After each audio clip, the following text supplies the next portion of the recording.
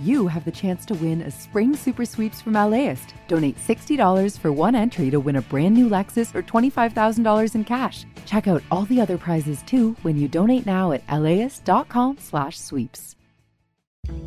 I'm Austin Cross. Join me for LAist's new live event series with the James Beard Foundation. We Are Where We Eat will go behind the scenes of LA restaurants. The kickoff event is May 22nd. Tickets at laist.com/events.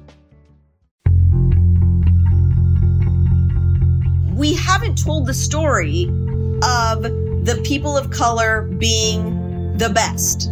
There's this story that the people of color need to be represented, but they're not going to be as good, and it's a huge favor. That's the story that's sort of out there. Writer, producer, and actor Gloria Calderon Kellett. The story needs to change, which is this is going to make your show better. Having these people is going to make your show better. They're the writers that when we go down, they get hired first because they're so good. Because they're so good, not because they're Latino, but because they're so good and they happen to be Latino. How cool, right? So I think that it's allowing the industry to say there's room for all of us, so make room in your room for all of us.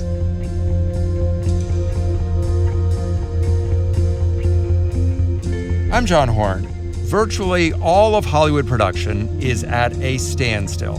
But the way Calderon Kellett sees it, that doesn't mean things aren't happening behind the scenes. In fact, she believes there's a reckoning underway.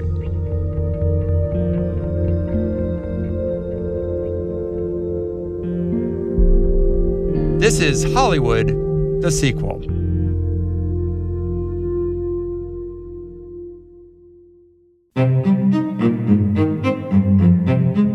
Welcome to our podcast from LAist Studios. It's where we ask some of the entertainment industry's sharpest minds to share their solutions for Hollywood's longest-standing problems. And we also explore some new challenges created by the pandemic, like how do you keep a TV show on the air? That's the dilemma that Gloria Calderon Kellett is currently facing with One Day at a Time. She'd actually been dealing with it even before the pandemic hit. The show, which is centered on a Cuban-American family in LA, was canceled after 3 seasons on Netflix, and then it was picked up by the cable channel Pop TV. It premiered this March, right in the middle of the coronavirus crisis, and then everything shut down. We had just finished shooting our 6th episode. So we were in pre-production on episode 7 when we had the shutdown. So we have half the season. So what we did is Mike, my wonderful co-showrunner, and I continued doing the writer's room via Zoom. And we finished tabling all of our scripts. So all 13 episodes are now written and ready for when this ends. And then I had the idea, what if we could animate one of the episodes? Thankfully, we were able to produce one animated episode, which was a ball. So we've now completed our work. We've done post on all of the episodes. Everything has now been released. And we are just waiting to see what the fate of the show is, because we don't know. I think for a lot of shows, we also can't help but think, all of us creators can't help but think, does COVID kill our show? Right? Like, does it end a lot of shows that are making their way and trying to get by and can't survive this time or this much time off? Do you think that's a real possibility? Because nobody has really expressed that there's going to be different kinds of shows, but that shows on the bubble may not make it at all. Absolutely. I mean, I've seen it already. I've seen great shows already get canceled that I think would have had a shot had COVID not happened, for sure. The good thing for writers like herself, Calderon Kellett says, is that they're able to keep writing. But for her actors and the show's 200-plus crew members who are waiting to return to work, it's a much more difficult situation. But even with so much hardship, Calderon Kellett is hopeful. This might be a moment of transformational change. I think that what's great about quarantine is it is impossible to escape self. And I think that as a result of that, people are digging deep and looking at the problems that have existed for a really long time. I mean, look, the founding fathers came up with something that was really ingenious in setting up this country, this very radical idea of starting a new country. And there was a lot of stuff they did right. And there's a lot of stuff that they did that was informed by their own systemic racism that they had been living with, right? And we have to, I think it's great to be able to look at a system and say, hey, we did some things right, but we did a lot of things wrong too. Let's see if we can improve it. And I think as everyone is in quarantine and everyone is embarking on some sort of reckoning with themselves, we are also going through this racial reckoning and this reckoning as a country about what works, what doesn't work, what has been working for some people, but what has been taking away from other people, and how that lineup exists in Hollywood big time. So, people always think Hollywood is so liberal. I haven't found it super liberal at all. At all. I have found it to be just as tricky as anywhere else. And I think conversations are being had now that I have been having forever. And it's exciting now that other people are having those conversations, because I think that's where actual change can happen. So I think it's an exciting time, and I think it's a very hopeful time. I would call it lip service liberalism, and that means you host a benefit for the rainforest in your backyard, and then you get on your private jet to fly off to your 8,000 square foot house in Park City, Utah. So let's just say it's not going to be lip service liberalism, that there's going to be real change, and people are going to start to alter behavior. What are the kinds of things that you would hope for that people will start doing differently or stop doing altogether? Well, I think that we need to reflect the country as it is. I think that part of the reason, in my own opinion, this is just Gloria thinking this, part of the reason I think we are so on opposite sides right now is because we watch different stuff. I think that there was a time in our country that we could relate to each other more easily because at least we were consuming the same pop culture. And that pop culture informed our conversations with one another. So all of us were watching Little House on the Prairie, and all of us were watching I Love Lucy, and all of us, right? It certainly informed my parents coming to this country with a wide open door. And hey, we want to save you from communism, Cubans, come on in. And, here, a path to citizenship, and you can send your kids to college, and you can buy homes, and I lived it, right? I lived what this country did beautifully, which is I thrived. In one generation, here I am. I have thrived. My parents have thrived. It works. It works if you allow people a way to have freedom and then give them the opportunities to have that freedom and to live it. So I know what it looks like because I've lived it. So we don't do that now, and we also don't tell stories that are reflective of that now. I feel very much like had Ricky Ricardo not been on television, I wouldn't be sitting here right now. Once upon a time in the woods lived a peasant. He was a good man with a noble heart. He spent his time in the forest cutting down bouges from the trees. Cutting wood. Wait, just a minute. What is this bouges? Bouges, right in there. That's boughs.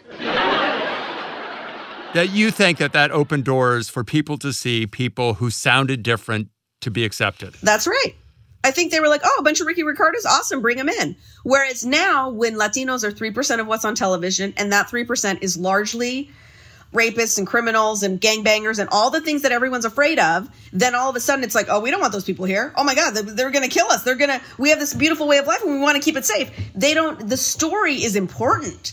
The story is important. And so for me, who has never, I don't know anybody in a gang, I've never been exposed. It's just not at all what my experience is in this country. So I want to offer other realities. I want to offer that having a diverse writer's room is great for conversation. It is great. My room was largely Latino. We have white people in the room too, of course, but it's a largely Latino room. The conversation we had in there was beautiful. It was beautiful. Very queer room because we obviously have a lot of queer characters on the show. And there was constant I'm a straight cis woman. So I'd be like, okay, lesbians, I need to ask, can I with respect, I may say things, I'm going to say this wrong, but I really want to understand what this is. So can I make some mistakes here maybe and apologize in advance? And they're like, yes. And we were allowed to make mistakes, finding our way towards each other. And that's the kind of bridge building I'm looking to do when I make stuff. And that's what I think Hollywood can do as well, as we try to right this wrong by literally writing more material that is inclusive of many different experiences and make representation matter in a way that we see it matters in the polls. We see it matters in terms of the census this year. people of color are largely underrepresented because of fear and because of, several reasons that then determines how they can vote. It determines so much. The next 10 years of our lives is based on the census. So all of this trickles. The storytelling is fun and entertainment in Hollywood, but it trickles into the world. I've seen it and lived it. So that's my deep desire to make change is I just know how it can work for good, and I want that for other people.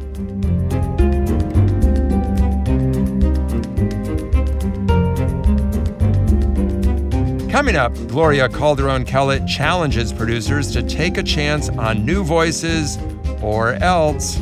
If we need to resort to shame, we resort to shame. That's true.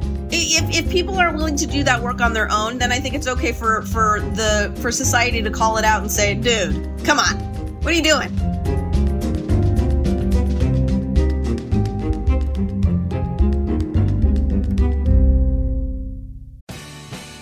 The LAist Spring Super Sweeps is happening now. You can win amazing prizes while supporting your source for local fact-based journalism.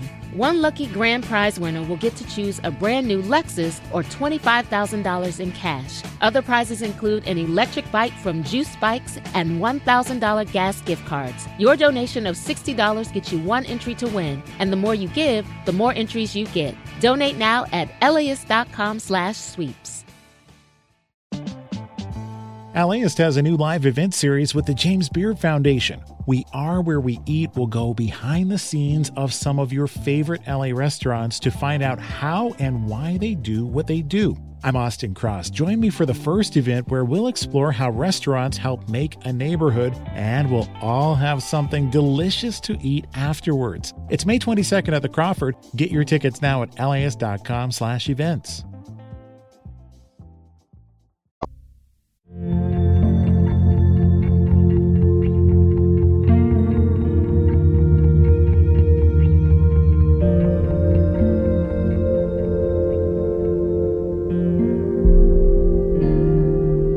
So I'm going to read you something that you tweeted out recently. Here's what you said. Pay attention, Hollywood. You don't have to wait to be challenged to do the work of reaching out to underserved voices. Use this platform for good. In a 30-minute window, I asked to meet Black trans writers, and the internet provided. Zooms with them were a joy. It is not hard. Do it. But so few people will. I stand by my quote. But what does it take people to expand their circle and not say, well, I'm going to hire that person because they shot this movie, or this person's going to be my showrunner because they had those 3 network series that were big hits? That so much of the business is founded on familiarity and relationships, and that's how we keep getting the same cycle of shows and people running the same series of shows. That's how it becomes systemic. Look, if I'm being really generous, it is so hard to get a show on the air. It's so hard. And some people get to do it once, right? So if you get that opportunity as a showrunner, I'm a white male showrunner and I finally have my shot. I want to do everything I can to crush it, right? And we haven't told the story of the people of color being the best. There's this story that the people of color need to be represented, but they're not going to be as good, and it's a huge favor. That's the story that's sort of out there. The story needs to change, which is this is going to make your show better. Having these people is going to make your show better. And if it's going to be them or some college kid that just graduated at 22, I promise you, you're going to want the person who's hustled, who's struggled, who's who's done their 10,000 hours of crappy scripts and drafts, and is ready to come and crush it for you. You want to do that. It's a benefit for you to do that. And I don't think that that's a frame of reference that most cis white male writers have had when they've been in the seat of showrunner, because they haven't had to think about it. So right. I think that a lot of people are good and are trying to do good things, but then they're in the chair and they just want to do everything they can to keep the power. And they don't understand that this is a good thing. This can challenge you to grow in ways that you weren't even sure you would grow and change. And so it's been really rewarding in my own rooms to see that happen, to see our writers of color and our queer writers and our underserved writers be amazing and offer and with given the guidance, be the people that are now writing the best scripts for us. They're the writers that when we go down, they get hired first because they're so good. Because they're so good, not because they're Latino, but because they're so good and they happen to be Latino. How cool, right? So I think that it's allowing the industry to say there's room for all of us, so make room in your room for all of us. What you're talking about is a clear, results-oriented way of thinking. And so much of the way the town thinks is about compliance. Like, we're going to have our minority writer so we can check that box. We're going to get that out of the way. We're going to get that person in the room. But what you're saying is look forward and then back at how you get there, rather than saying, I've checked the box, I have a minority writer in my writing room. And also, you can't have so I've been the minority writer, right? I've been that person. I'm sometimes the only woman, sometimes the youngest, sometimes you're the baby writer. You're called baby writer, which is already so, it's not what you want to hear. You're given your first professional writing job and you're like the baby writer. So there's already so many things in the terminology, baby writer, diverse hire, like all of these are these extra things you have to walk in with. And then nobody's guiding you. You're just like thrown in and like swim, like you're like literally it's like swim. So it's harder to do that if nobody's guiding. And I was fortunate that at every job, there would be people who would come and were kind to me. And you don't forget those people who like took the extra time and who tried to explain things and who tried to, be kind to you. But you have to, there is extra work involved. There is work involved in making sure. It's harder to, are you kidding? Do you know how hard it was for me to talk in some of these early rooms? And I'm not somebody who's quiet. But for me, so I can't even imagine somebody who had a little bit less of, who had more insecurities than I did or had even more weight walking into those rooms, how difficult it must have been for them. And you're just expected to like sink or swim. So now that we're having these conversations, I think people are a little bit more open to understanding like, oh yeah, I guess that would be really hard coming into a space like that. Like Mike Royce, I remember one day there was something that we did, a panel or something that we did. And he was like, you walk into this same room to do the same job as me, but you have to do like 5 jobs. And him saying that out loud, like I literally started crying because I felt I didn't know I needed somebody to see me in that way. And I was like, thank you for seeing me, Mike Royce, And he's like, no, it's really opened my eyes and it changed the way he show runs. It changes the way that he talks to writers now. And it's to the benefit of all of us. It's just been such a rewarding experience on our show. So how do other people learn that lesson? Because it's a very hard lesson to learn because you have to see it and experience it. A white driver can't understand what it means to be driving while black. We just can't. We can hear stories. Maybe we can sit in the back of a car, but we never understand that. But there are people in the business who might understand what it means to not come from a very narrow group of people. How do they go about learning that? I think they have to accept the fact that it's going to be uncomfortable, and that's okay. Discomfort is okay. And you have to look at your own stuff in terms of your own discomfort. If there's something in somebody that's like, oh, I want to do that, but I'm resistant. I think you need to look at why you're resistant. What is that? Face whatever that is that's making you resistant. Are you resistant because you're worried they're not going to be as good? Then understand your own bias, right? Your own bias, and realize that you have to kind of move through your own bias if you're going to actually be a part of positive change. This is a town that is fueled by insecurity. And the idea of people asking themselves those tough questions seems, I hope it would happen, but it seems like such a reach for people to challenge their own shortcomings because that's not something that most people even admit to. It's true. No, I think you're right. And then if we need to resort to shame, we resort to shame. That's true. If people are willing to do that work on their own, then I think it's okay for society to call it out and say, dude, come on. What are you doing? What are you doing right now? You want to be on the right side of this or not? This is the time. This is the time to say, for so long, I've just been quiet about so many things that my silence has allowed these behaviors to continue.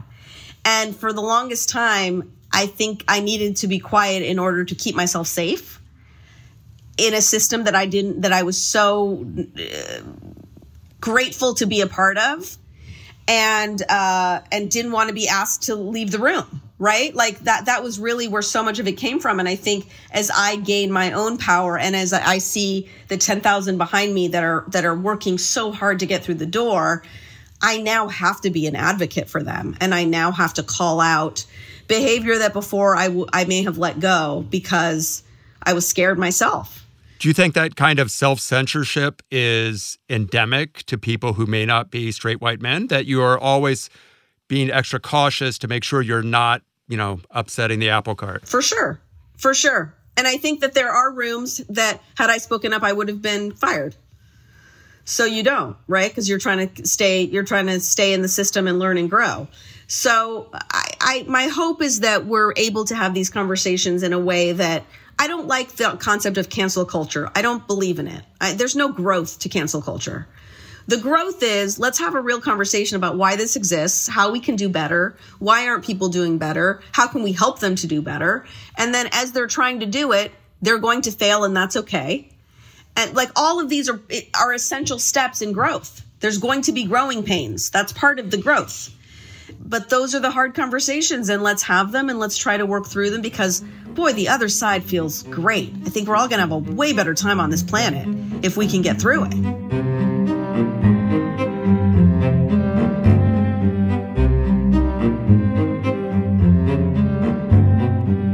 In the weeks to come, we'll hear from writers and performers who worry about what will be lost in the aftermath of the pandemic. Here's Glenn Close. For me, the process is everything. As an artist, the process of creation with the whole collaborative team that we deal with on a daily basis in what we do, that is what feeds my soul. Our thanks to Gloria Calderon Kellett and to you for listening. We hope you'll subscribe wherever you get your podcasts. This episode of Hollywood the Sequel was produced by Shelley Lewis and Monica Bushman with help from Darby Maloney and Jessica Pilot.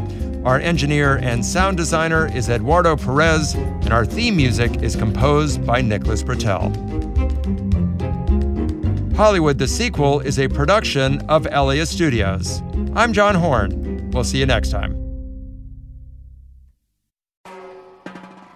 Hi, I'm Tracy Thomas, host of One for the Books, and we are back for another round. This is clearly an NPR audience. Yeah, I think they're so smart. What the hell? My guests this time are actor Vella Lavelle and author Amanda Montell, whose new book, The Age of Magical Overthinking, is out now. Join us on May 15th at the Crawford Family Forum for book talk, trivia, and hot takes. Tickets can be found at laist.com/events.